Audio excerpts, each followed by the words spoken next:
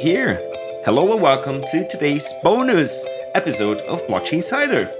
My name is Mauricio Magaldi and I'm joined by my co-host, Simon Taylor. How are you doing, sir? I am so happy to be back on this pod with just you. So this is going to be fun. And yes, we're going to unpick all things Terra, Luna, and stablecoins. So glad to be with you, sir. Absolute pleasure. So we wanted to continue to talk about Luna and Terra as there's so much to unpack. And we just scratched the surface on our news show. And we wanted also to pick your brain, Simon, about this whole situation. So let's do some quick recap in case you missed it. Terra, or UST, was the most recent poster child for algorithmic stablecoins, and it crashed and burned, taking the market with it. Luna did a nosedive under $0.001, losing over 99.999% of the original value, and helped obviously put down every other big name cryptocurrency. So can we just start discussing a little bit how that whole ecosystem worked, Simon? How was the functioning between the Terra blockchain, UST, and the native cryptocurrency Luna? Yeah, so the irony of something called Luna that was going to go to the moon that then crashed into the ground, right? There's something there. So yeah, Terra and Luna are like sister tokens and coins, right? So let's just step back to all the way to stable coins in this thing before we talk about how it worked. Because I'm a consumer, I have a mobile app, and I want to get a higher savings yield. This is what it looked like to most people. And there were a bunch of stable coins that allowed you to do that. There were apps that said, we'll still give you 8%, we'll give you 10%. And there was a service from Anchor Protocol that was offering up to 20% yield. Wow, that's amazing. Who could say no to that? It sounds too good to be true. Turns out it actually was, but again, not for some other stablecoins which are still functioning in the background. So that's what it looked like as a consumer. But then suddenly this stablecoin where I'm holding on to something that's supposed to be equivalent to $1 and I'm getting a 20% return on all of those dollars I save starts crashing, and it goes to 90 cents and then 50 cents, then 33 cents, then 0.0000001 cents. So all of this happens. And you're like, well, that's not great. And so you've got to then contextualize it. Like, how did this thing actually work? To your point, right? So I've got this stable coin that wasn't very stable, and it was an algorithmic stable coin. And Mauricio, as we know, not all stable coins are created equal. So that's what it looked like to a consumer. I think it was important saying that first before we set the scene of like fiat backed versus asset backed versus algorithmic. Do you want to just take a crack at those three? Yeah. So to separate these, right? So when we think about stablecoin, as you were saying, it's just one-to-one to an equivalent fiat currency of choice. In these cases, it was the US dollar. And in general, the three types of stablecoins work like a centralized quote unquote, which is I have enough equivalent real world backing assets like dollars, like cash, like bonds and other instruments, that when I have them in volume, I can issue a counterpart of that on a blockchain. You can call it tokenizing money, if you will. Like I have money in quote unquote the bank, and then that money gets issued on a blockchain. So I'm tokenizing that equivalent. Then there's the crypto backed stablecoins, which is similar, but instead of having cash, they have other cryptocurrencies that back them up. Usually they have that in excess. So if I'm issuing $1 on a blockchain, I have more than an equivalent dollar in crypto backing that one tokenized dollar. And then there's the algorithmic stablecoin, which is a bunch of rules between a couple of pairs of cryptocurrencies that operate in tandem. So when I issue a equivalent of $1 in the blockchain, I have another cryptocurrency that has a corresponding behavior to that, which is what Luna and UST were. So when I burn Luna, I can issue a stable coin. And when I sell a stablecoin, I buy Luna and I issue Luna. So they work kind of in corresponding pools, and that's where the magic, quote unquote, algorithmic magic happens. Algorithmic magic that may not always be successful. But so I guess it comes back to, what do I need to believe this coin is stable? So I need to believe with a fiat-backed or a one-to-one backed token like USDC, like UST, like Gemini, like Paxos, like BUSD, things you may have heard of. I need to believe that there's a dollar or dollar equivalent sitting in a bank somewhere. Like, hey, I'm using this token thing, but there's a dollar sitting in a bank somewhere, which is probably the lowest risk type of scenario. And that exists, and it's fairly well understood, I think. The second one is this over-collateralized or this asset-backed, which says I need to believe that for every stablecoin worth $1, there's $1.5 to $2 worth of Ethereum or Bitcoin or something else sitting in a reserve somewhere that can be sold if needs be to make sure that it's backed. So it's backed by something. Then algorithms are not backed by anything but themselves. So they work on that mint and burn mechanism, which is supply and demand. If there's too much supply of stablecoins, then what they'll do is start burning those stablecoins. And the way they do that is by offering those stable coins at a discount to people who hold the sister token called Luna. So this mint and burn supply and demand should always balance itself out based on the supply and demand. But what happens if everybody goes, I don't want either of those. I'm just going to sell both of them really, really freaking fast. And that's what happened.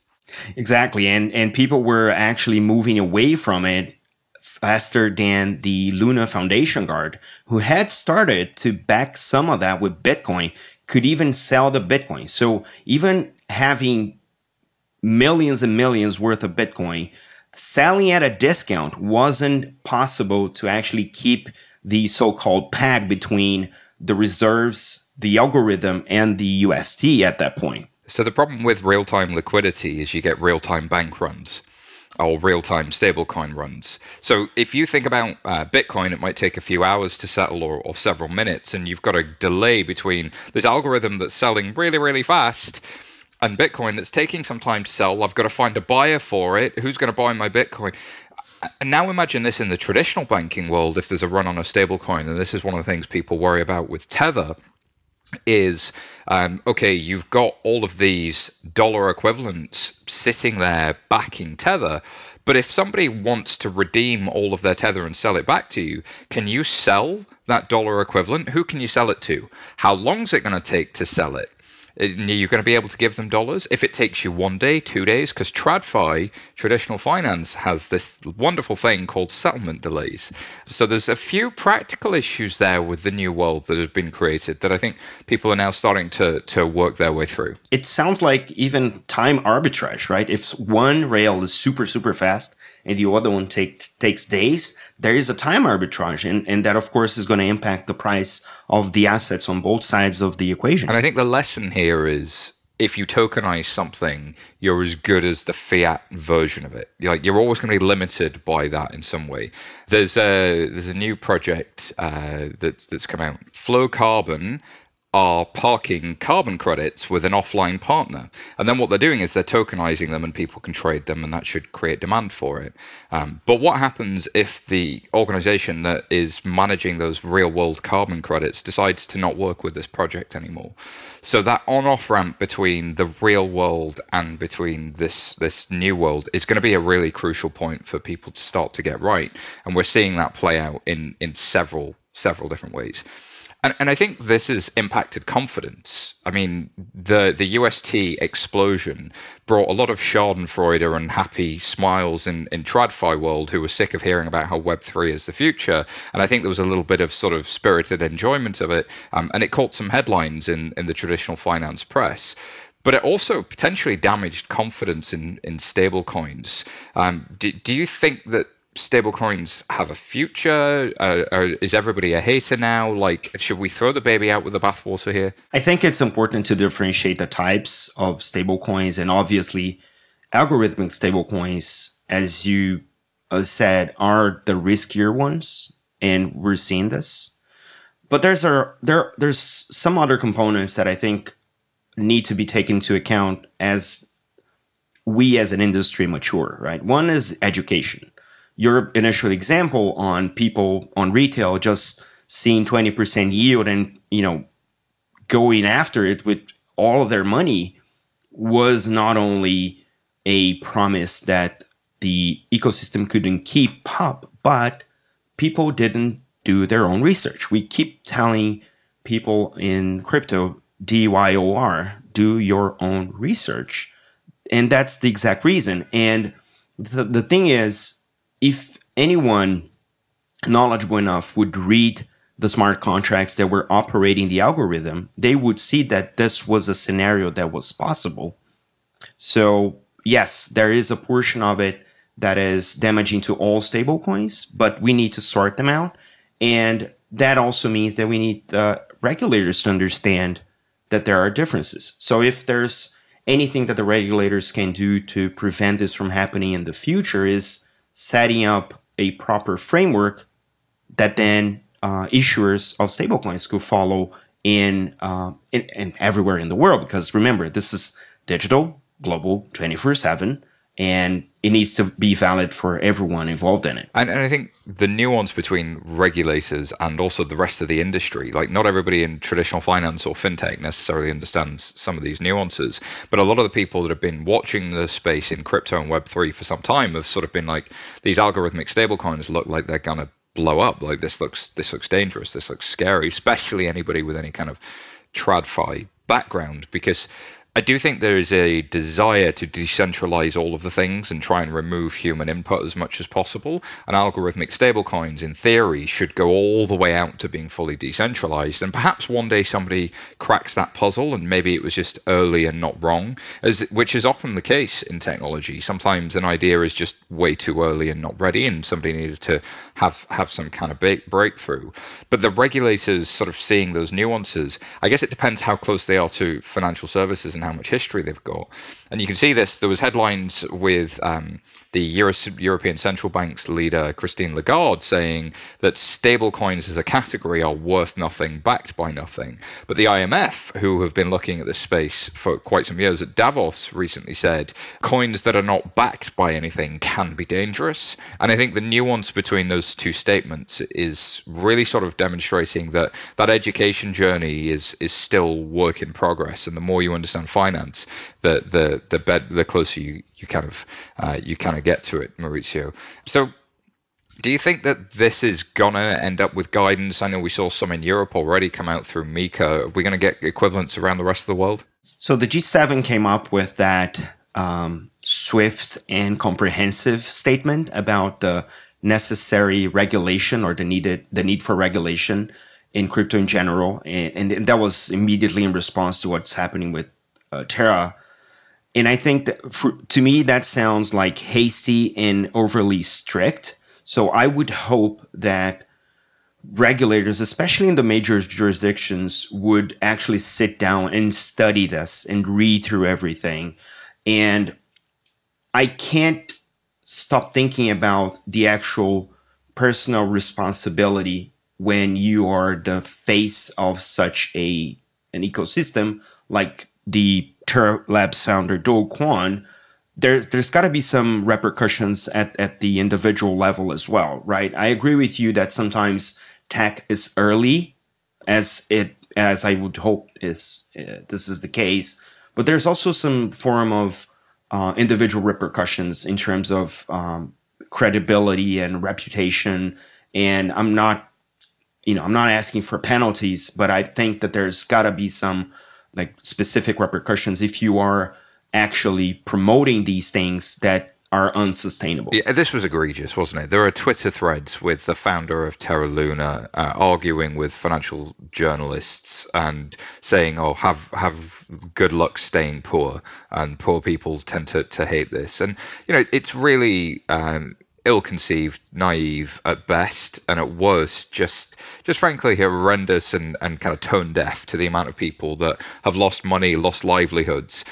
if somebody out there has done the worst and lost a house, or really really suffered personally, to have somebody who's saying that is just sort of so so unbelievably egregious that I do hope that lessons are learned and that we build better safeguards. When you are dealing with financial services, the level of responsibility is unbelievable. It's not just moving kittens around. It's all fun when the number's going up, but when the number's going down, the level of responsibility of anybody offering a financial services is off the charts, because you are dealing with somebody's ability to put a roof over their head and the ability to feed themselves. Like, this is really, really important stuff, and we should take it that seriously.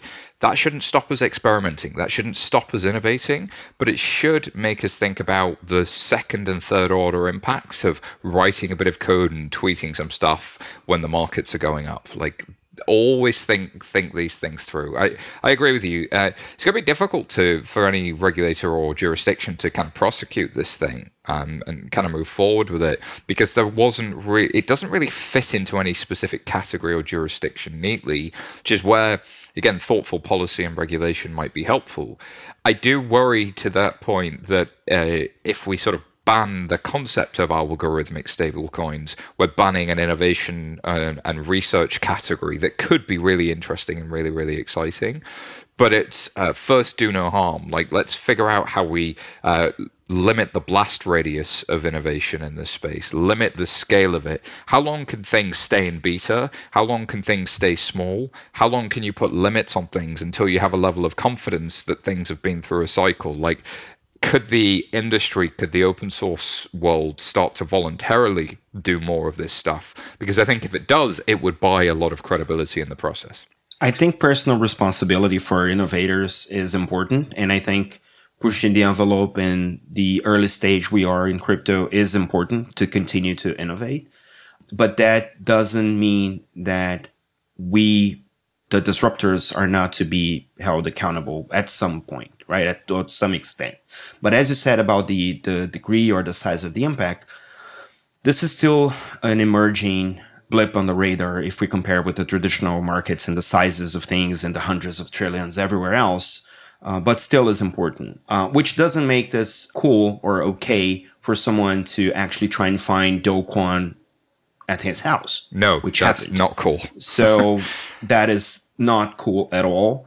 So we need to be very civil about these things if we want this to be solved at an industry level as well. And thinking of kind of what comes next, I mean, there are some real concerns about Tether and its ability to stay solvent over the medium to long term, although its audits are showing that it still has plenty of backing there in recent audits, at least. But the interesting one to me is MakerDAO or DAI, which appears to be rock solid and stable. So unlike sort of Tether and even USDC that has various levels of fiat backing or dollar equivalent backing, this is using crypto assets as its backing, but the way it's done it has been kind of managed in open source by a community.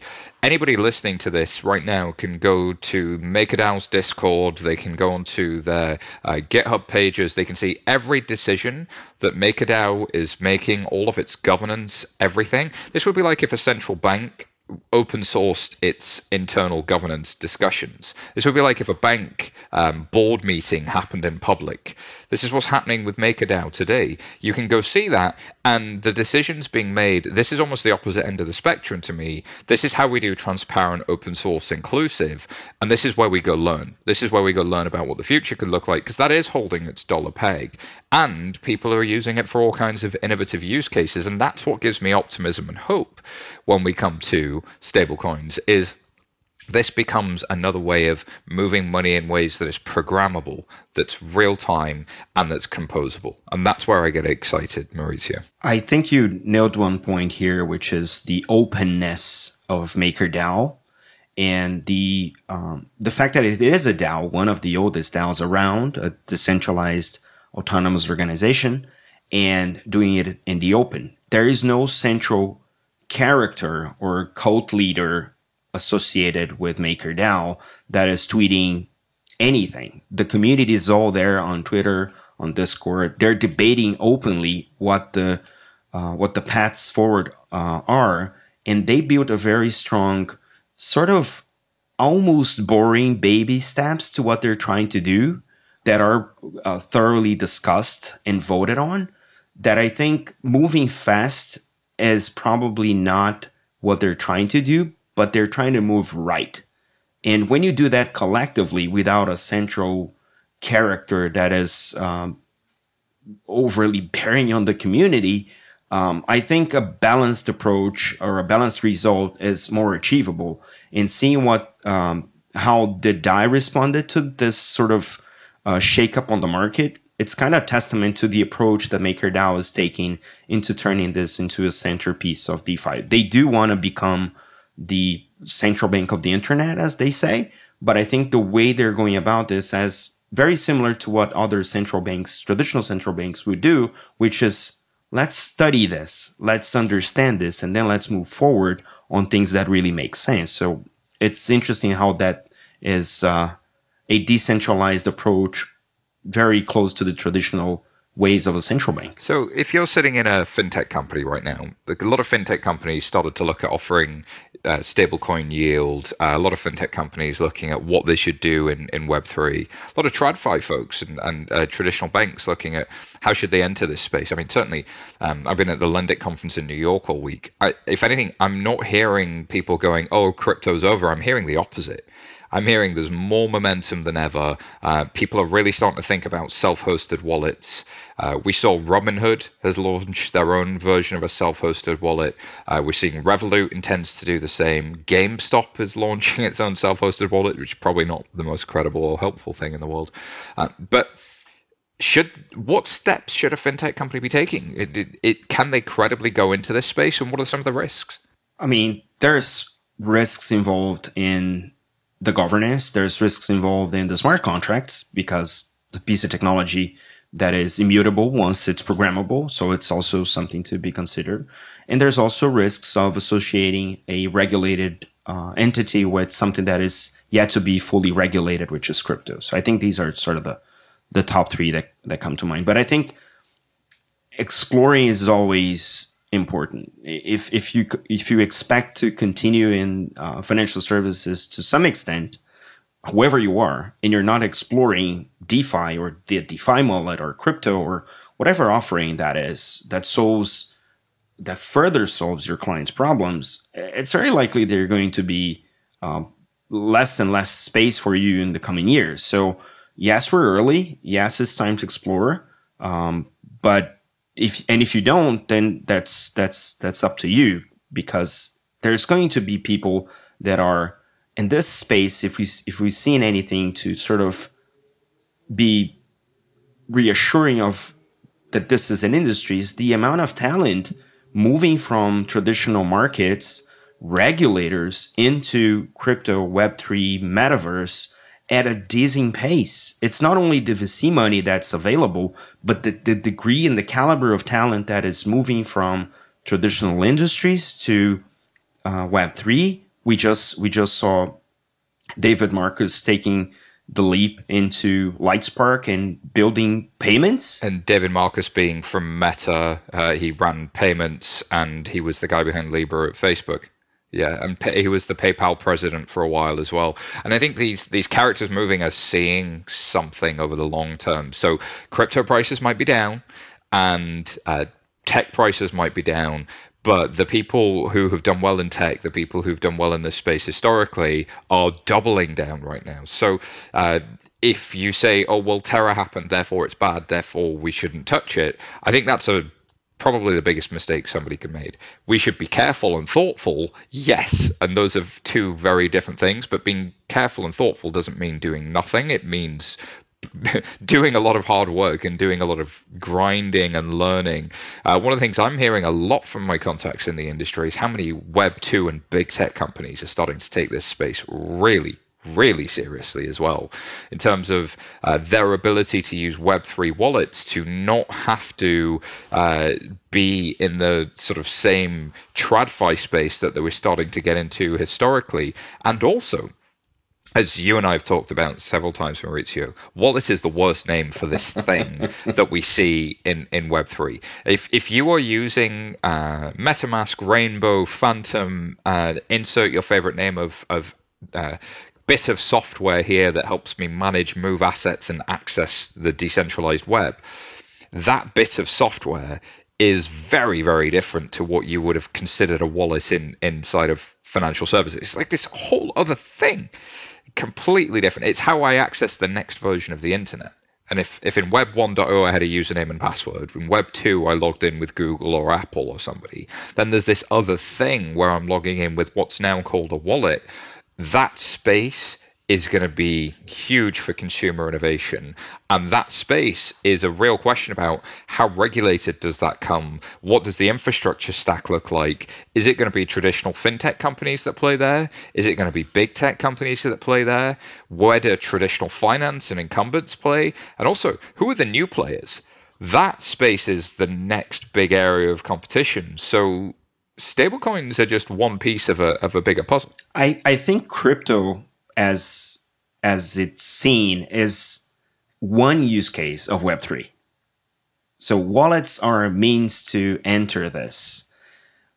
What this can unlock, say, in the metaverse, we haven't seen that yet. We're just starting to scratch the surface on what a immersive experience that also carries ownership and identity, how that works in reality. So we haven't yet seen the end game. And to be honest, I feel this is 1991 type feeling where you're like primitive internet type stuff. Because right now we're seeing the inner workings of this, right? The wallet is an engineering bit, right?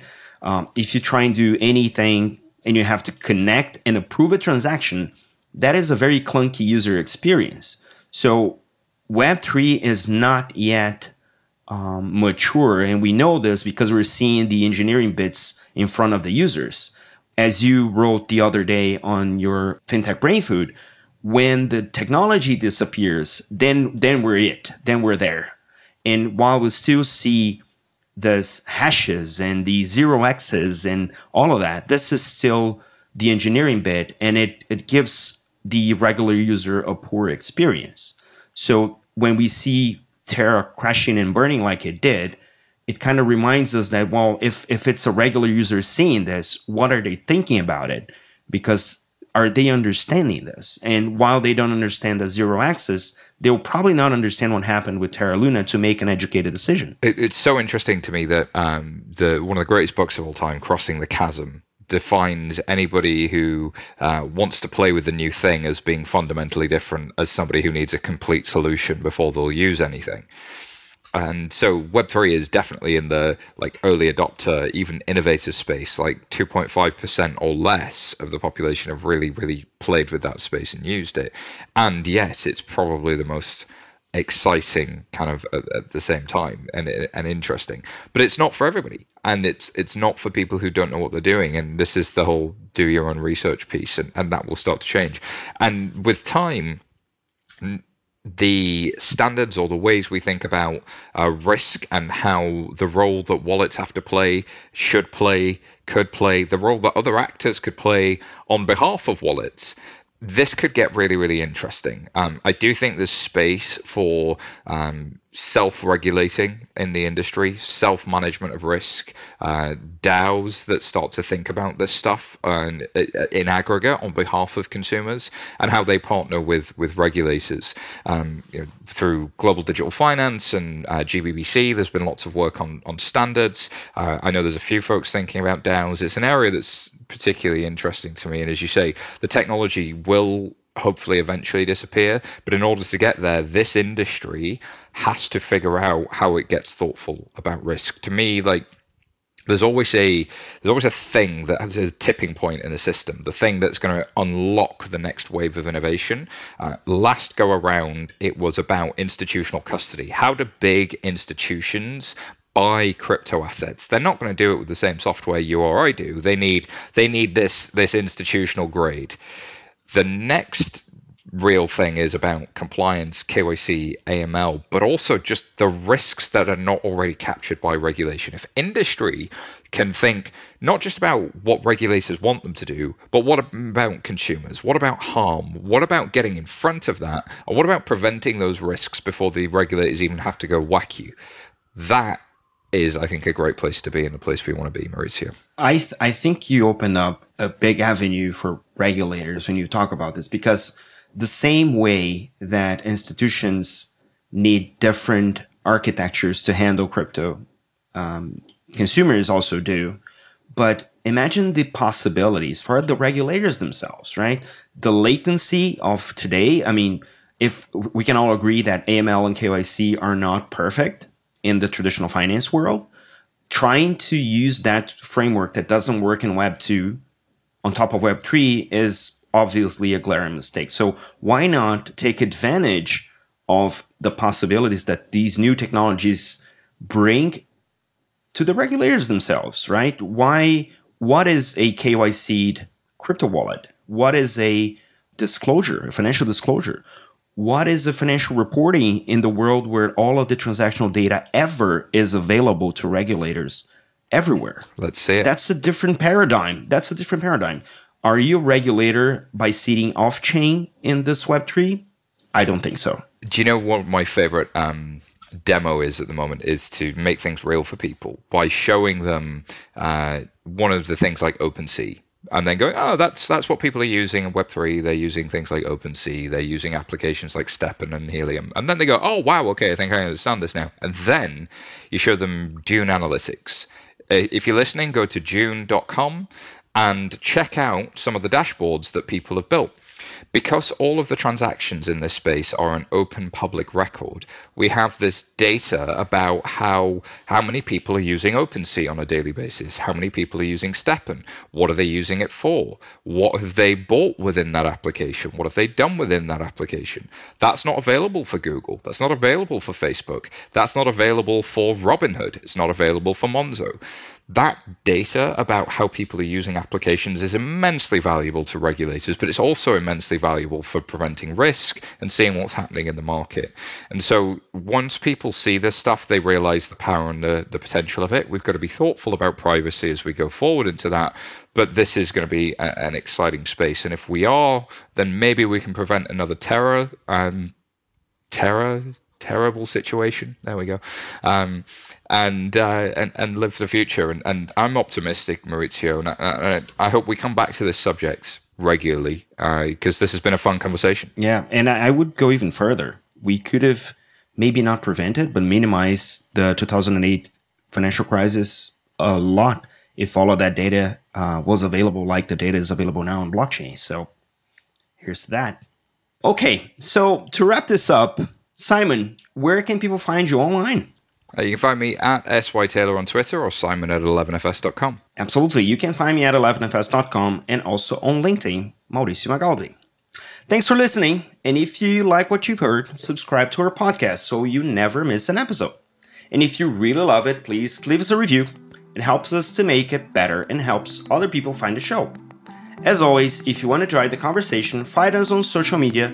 Just search for 11FS or Blockchain Insider or email podcasts@11fs.com. Stay rare, stay weird. LFG.